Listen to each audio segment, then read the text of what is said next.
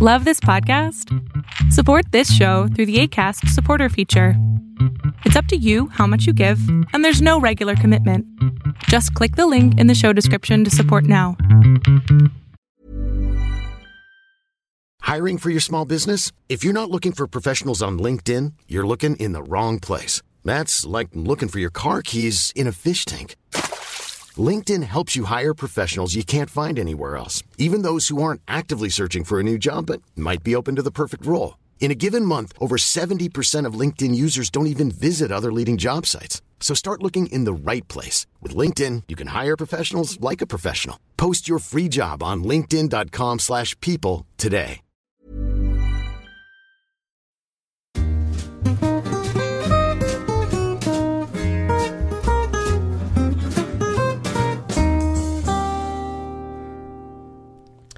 Hey, what's up, everyone? It's Andre back in the Tennis and Bagels podcast. As if you're a listener and if you've followed at all, even if you don't listen to it, if you've seen that last week, that was not an episode, and that's because I just couldn't do it. Like, I didn't have my room at the time. This is a bit hectic in my house for last week, so I didn't end up making a recording.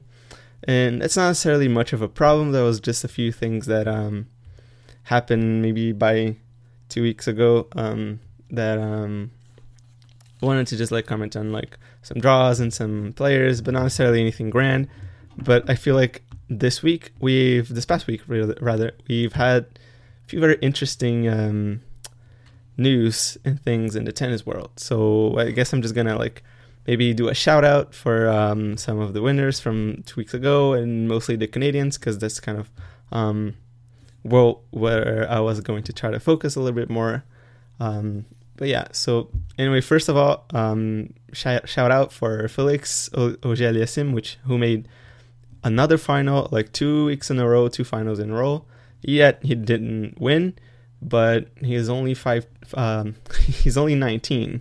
I was going to say 15, that doesn't make any sense. So he's only 19, and he's already made 5 finals in the ATP Tour. So I'm fully confident he's going to take a title, probably even this year still.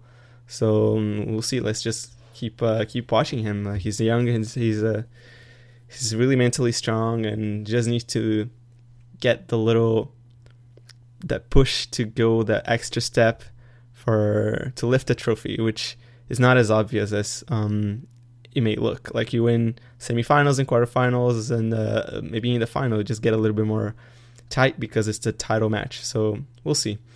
Pospisil has been doing really well lately. I believe he came back from injury, so it's pretty nice to see him doing well again. He was never really a favorite to be like a great player or anything, but he doesn't have much of a backhand, by the way, so that's one of the reasons why. But he does still. He has a nice game. He's entertaining to watch, which is very important for me. And he just won a doubles title.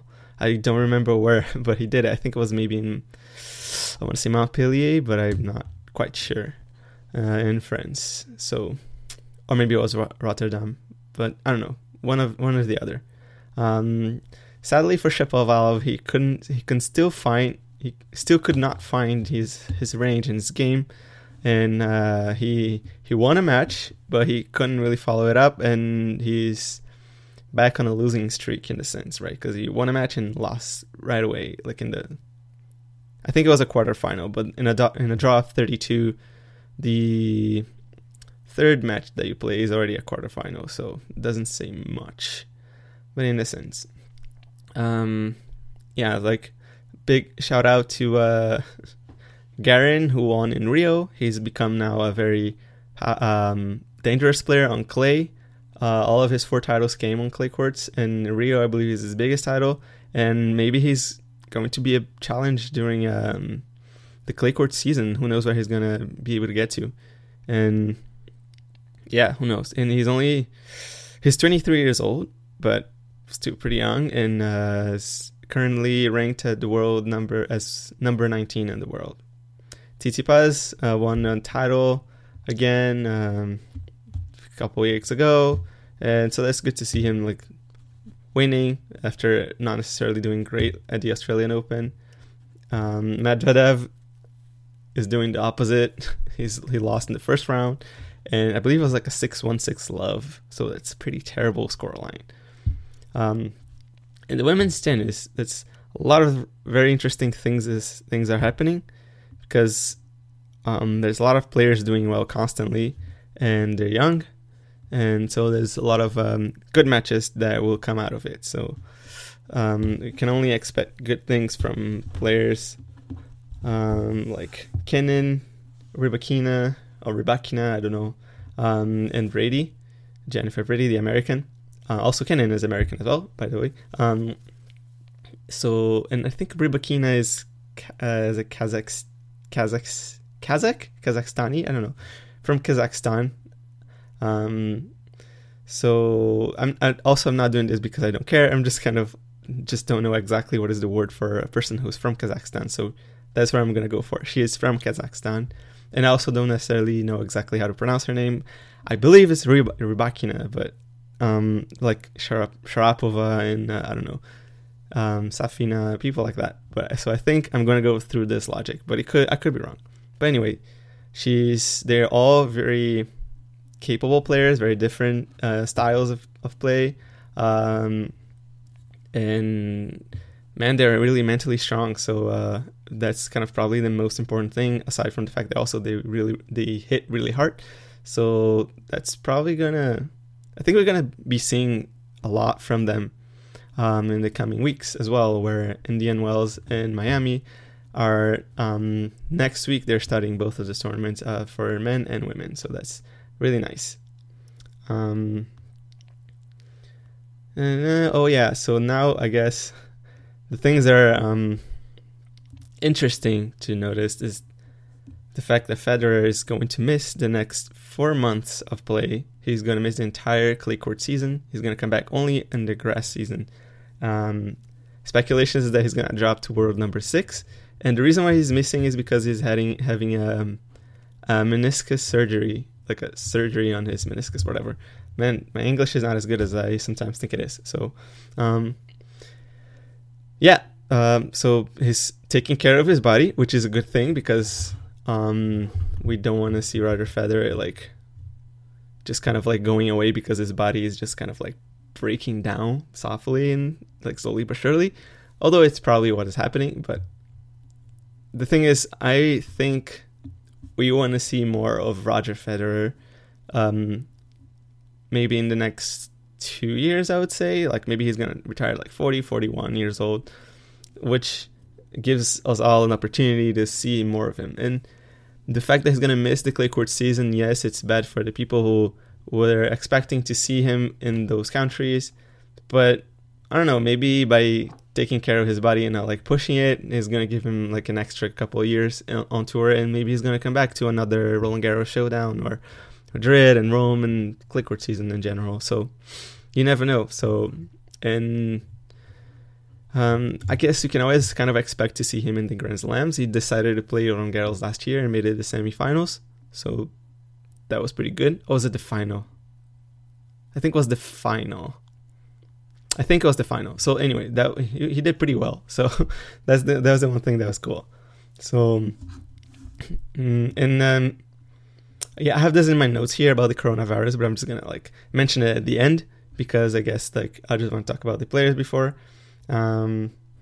So this past week now, like coming fast forwarding to the past week and not to this day, maybe to this day, but like from the happenings of last week, Djokovic and Nadal, who are currently world number 1 and 2 respectively, just won at the tournaments that they were at. I believe Nadal didn't drop a set, but Djokovic did drop one set to Gael Monfils, but he finished on a really high note with a 6-1 set, like a 6-1 scoreline in the third set. But Monfils really played well. Like, I mean, the guy is... I really like watching Monfils because he has such an easy... He has a lot of... His shots are like really powerful and like really precise sometimes, and just kind of like you just don't see them coming. And it's easy powers, easy passing, easy lobs. He just plays the game so easily. He just makes it look incredibly easy, just like the big four, the big three do, right? So, and he's super athletic, and he's capable of like doing incredible trick shots, and this is always of incredibly high value in the game for people who just like to watch a match and be like, yo, this is incredible. And people like me, like I guess like I'm a big tennis enthusiast, so I don't really qualify as just like a regular spectator. Like I kind of like really follow like the game, hence why I'm doing this podcast. And so like shots that sometimes may not seem that impressive to lots of people, they're impressive to me. But Monfils is not that type of guy. Monfils is the type of guy that if you have no idea what tennis is, he's going to come up with shots that are going to make people who have no clue who even Federer is or Nadal, they're going to be like, wow, this guy is incredible. So yeah, this is the type of person that Monfils is. This is the type of tennis that he's capable of getting out. And he almost won that match against Djokovic. He had like, I want to say two match points. And he's never beaten Djokovic before. And I believe the reason why he didn't win this match this time is because he's never beaten Djokovic before. I think he just got too nervous. Like he missed like a couple forehands in the backhand, like long and wide. So like they were totally out. There was like there were completely unforced errors. There was no essentially reason for him to miss those shots, but he did. So I think it's because of nerves. And back to maybe Nadal and Djokovic, is kind of like it's been the question, like, are they dominating? Are they not dominating? Are youngsters and other people coming to challenge them? Which is kind of like the point where we were, I guess, like a couple of years ago in the WTA, where Serena Williams was just dominating, and then like we got to a point where like Osaka won and Barty won and Bianca Andreescu won, and now we're kind of like in the point where we can kind of like safely say that Serena Williams' dominance is, although she can still be somewhat of a favorite in every tournament that she comes in, she's still not like how can I say this, like she's not like a 100% bet, you know what I mean? She's kind of, you can look at the draw and be like, but I feel like those players are going to be like incredibly dangerous. I would say they might win this one. Whereas like I don't think the ATP is in the stage where we can look at like Medvedev and Tsitsipas and Zverev and be like, hey, I think they're going to win this tournament, you know? And the big three is there. You still think that the big three, one of them is going to win that tournament, which has been the norm for the past like 15 years or so. So only time will tell. And I think it's still going to take more time than last time. The way that Djokovic just kind of dominated Tsitsipas in the final in Dubai was just, man, Djokovic just kind of has it figured out, like how to win, and he's just not scared, and I think he's just going to keep going. And Nadal was playing fantastic tennis. The forehands that he was pulling, like people made highlight reels only with Nadal running forehands and just other types of forehands, because that is a piece of art in the game. Nobody has ever had a forehand like Nadal's. And even if you say like, oh yeah, Federer's forehand is better, or Del Potro's forehand is better, or stuff like that, Nadal's forehand just has an aspect of power and control and spin that is unprecedented. So I think I'm not gonna rank his as like the best forehand as in all times, but it's arguably the most unique. So, and effective also, because it's not just about being unique, because Ernest Gubis, a player who was always touted to be like one of the best players, never really made anything important. Ernest Gubis is a very interesting forehand. It's just kind of like, some people call it a scarecrow forehand, because it just doesn't follow any sort of regular patterns or forehands. It just kind of has a weird motion to it. But Nadal is not like that. Nadal's forehand is not only is unique in the sense of like how he has a backswing and how much spin he adds to it, but also it's a very effective forehand. And obviously that depends on the player too. But it's a very impressive forehand because he hits the target with power and control, and very often he does that. So I don't know. I think he's kind of like on a mission, and that's probably, I feel like, the reason why he didn't play a clay court tournament in the Asian Swing. Oh my gosh, South American Swing. Goodness gracious, I'm from there. So that I think he played in Acapulco because maybe he likes the condition. He wanted to try something like a little bit more similar to what Miami was going to be in Indian Wells. I don't really know exactly the conditions are in Acapulco, but I'm assuming it's a little bit similar since it's in the same part of the globe. So yeah, whatever. And Dubai is in kind of like more drier conditions, which I'm assuming is more similar to Indian Wells. But I don't know. Players make their choices. Maybe Nadal just likes Mexico. Wow. I was thinking in French for a moment. Yeah, so following my little list, we have Sloane Stephens, who gets her first win after breaking a losing streak of 5. And I tweeted about that. I wanted to say follow me on Twitter, but I don't actually remember what is my username, so hold that thought.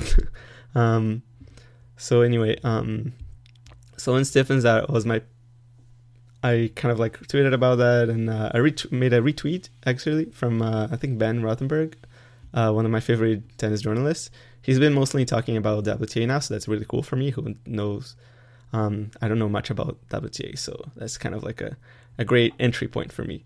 So back to the tweet is the fact that Sloane Stephens has a lot of very highs, but also like her highs are very high, but her lows are very low. So like she won the US Open for one. I don't remember who she beat in the final. It was Madison Keys, by the way. I just remembered. And but now she's on a losing streak of 5 consecutive matches, and she's lost like essentially all of them to players outside the top 100. A couple of them people outside the top 200.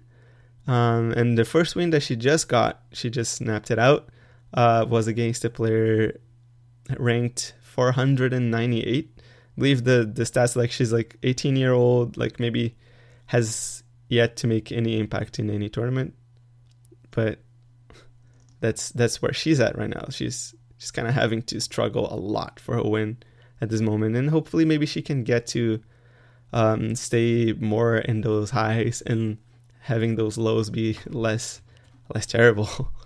So yeah, and speaking of people with highs and lows, here's the winner of Acapulco last week, on Sunday rather,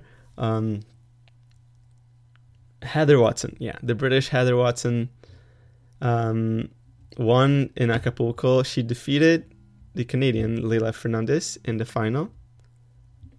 Oh, hold on a second. I'll be back. Yeah, so as I was saying, Heather Watson just got her first title win. I have no idea how many years, but honestly, for a while, she was just kind of like not in the radar, especially for me, who was not really following the WTA at all. Like, not at all, but like, I see the names when they're like getting to the quarterfinals and the semifinals, and Heather Watson was not one of those players. And the fact that she just won a title, it makes me think like maybe she was having tough times in the past few years. But honestly, for me, the biggest stars from this tournament in Acapulco were the Canadian Leylah Fernandez, because she's made a final. Like, that's pretty good. Like, we have more Canadians doing well this year, and I'm just really seriously hoping that they're gonna keep carrying it on, and hopefully Bianca Andreescu will come back. I don't even know when she'll be back. So yeah, and speaking of injuries and stuff, like Andy Murray, also a player that has given some news about his current state. He's having some complications which are common because of the surgery that he's had on the hip. The hip surfacing surgery that he's had, and just hopefully he'll be able to still come back this year, and we'll be able to like watch more of him. So, because man, I just really like Andy Murray, and I feel like if he is to retire soon, he needs to have he deserves to have a proper retirement, not necessarily just going out because of such a, I won't say a tragic thing, but like it's like almost like a destiny, like a joke played by destiny or whatever, like a tragic fate, let's put it this way. That's kind of like where he's at right now if he ends up retiring before he comes back. So I hope he makes it back and hopefully wins a Masters 1000, maybe a Grand Slam, but like we'll have to see exactly like where he's at. But maybe his passion for the game is going to be so much greater that he will actually put it all out on the big stages. So we'll see. And Auger-Aliassime, whom I've given a shout out, just lost. He won in the first round, but then he lost in the second. But honestly, he's probably very tired, so not much of a surprise there. Players can just go winning unless they're like Nadal, Djokovic, and Federer, and even still, they need to schedule it really well. So schedule their calendars, their tournaments that they're going to play throughout the year. They have to schedule it well, which is not necessarily a thing that lots of players do properly. So we'll see. And yeah, like since I was talking about like how there were a bunch of new players doing well in the WTA, I'm just gonna switch back to, as I said, the ATP is not really in the stage where we can see how can I say it? Like we can see like players who are challenging constantly the top 3 players in the world, Djokovic, Nadal, and Federer, for the big titles. And I'm saying the big titles, I'm mostly referring to the Grand Slams because some of them actually have been able to win Masters 1000s, but the Grand Slams are actually like where it matters. Like that's actually where we see that someone new is coming, and that's when players win a Grand Slam. It's kind of a big deal. So and we just need to see like where do they go after that, and that's not exactly what's happening right now. And even the player that kind of like got the closest in terms of how we thought he was going to do in the Grand Slam is Zverev, and he has never really done much in the Grand Slams aside from this Australian Open. That's what the Grand Slam he played the best at, but he fell back to a pattern of double faults, which is really sad because it shows something is just lacking in his game, like in that regard. Is it because of his form isn't particularly good, because he's not confident on his first serve, on his second serves? I mean, is it because, I don't know, something is not there? Maybe his nerves, I don't know. But he needs to, if he wants to get back into Grand Slam, people like thinking he might win, he needs to get that sorted out really quickly. And yeah. And just the final couple notes that I want to say is Sharapova just retired. It's that is a big deal. That's some big news. That's some things that I particularly kind of, as I say, like WTA was never really my focus in tennis, but you can miss Sharapova as much as you cannot miss like Serena Williams. Maybe you can miss Sharapova more than you can miss Serena Williams, but in that same vein is the fact that Sharapova won Wimbledon first when she was 16 years old, or 17, I want to say 16, and she beat Williams in the final, Serena Williams in the final. Let's remember that Serena Williams was not 38 at that point. She was very much younger. I think it was like about 10, 12 years ago. So yeah, Serena Williams was in her 20s at that time. So she was very, very, very physically fit. Even though she is fit now, she was arguably fitter at that time. Like she was in the prime time of her like career. Maybe not career, but like the way that her body was responding to, I guess, tennis. It was probably back when she was 20. In her 20s, and Sharapova managed to beat her in the final of a tournament she loves so much. So yeah, and unfortunately Sharapova had a lot of injuries throughout her career, had a lot of drawbacks. She still managed to get back to number one after a long break and a lot of struggles with a shoulder injury, and won Roland Garros twice, and completed the career Grand Slam by winning at least once at all four of the Grand Slams. So that is a pretty big deal. So excellent career from the Russian, and just kind of let's see what she comes up with next in her life, what she's going to decide to do. It's not that retired players are not so much in the limelight. Obviously, like, they're not playing, they're not really accomplishing anything new historically in the game itself, but she's probably going to be a figure that we're going to be seeing a lot in the future. So congratulations on your career, Sharapova. We wish you the best.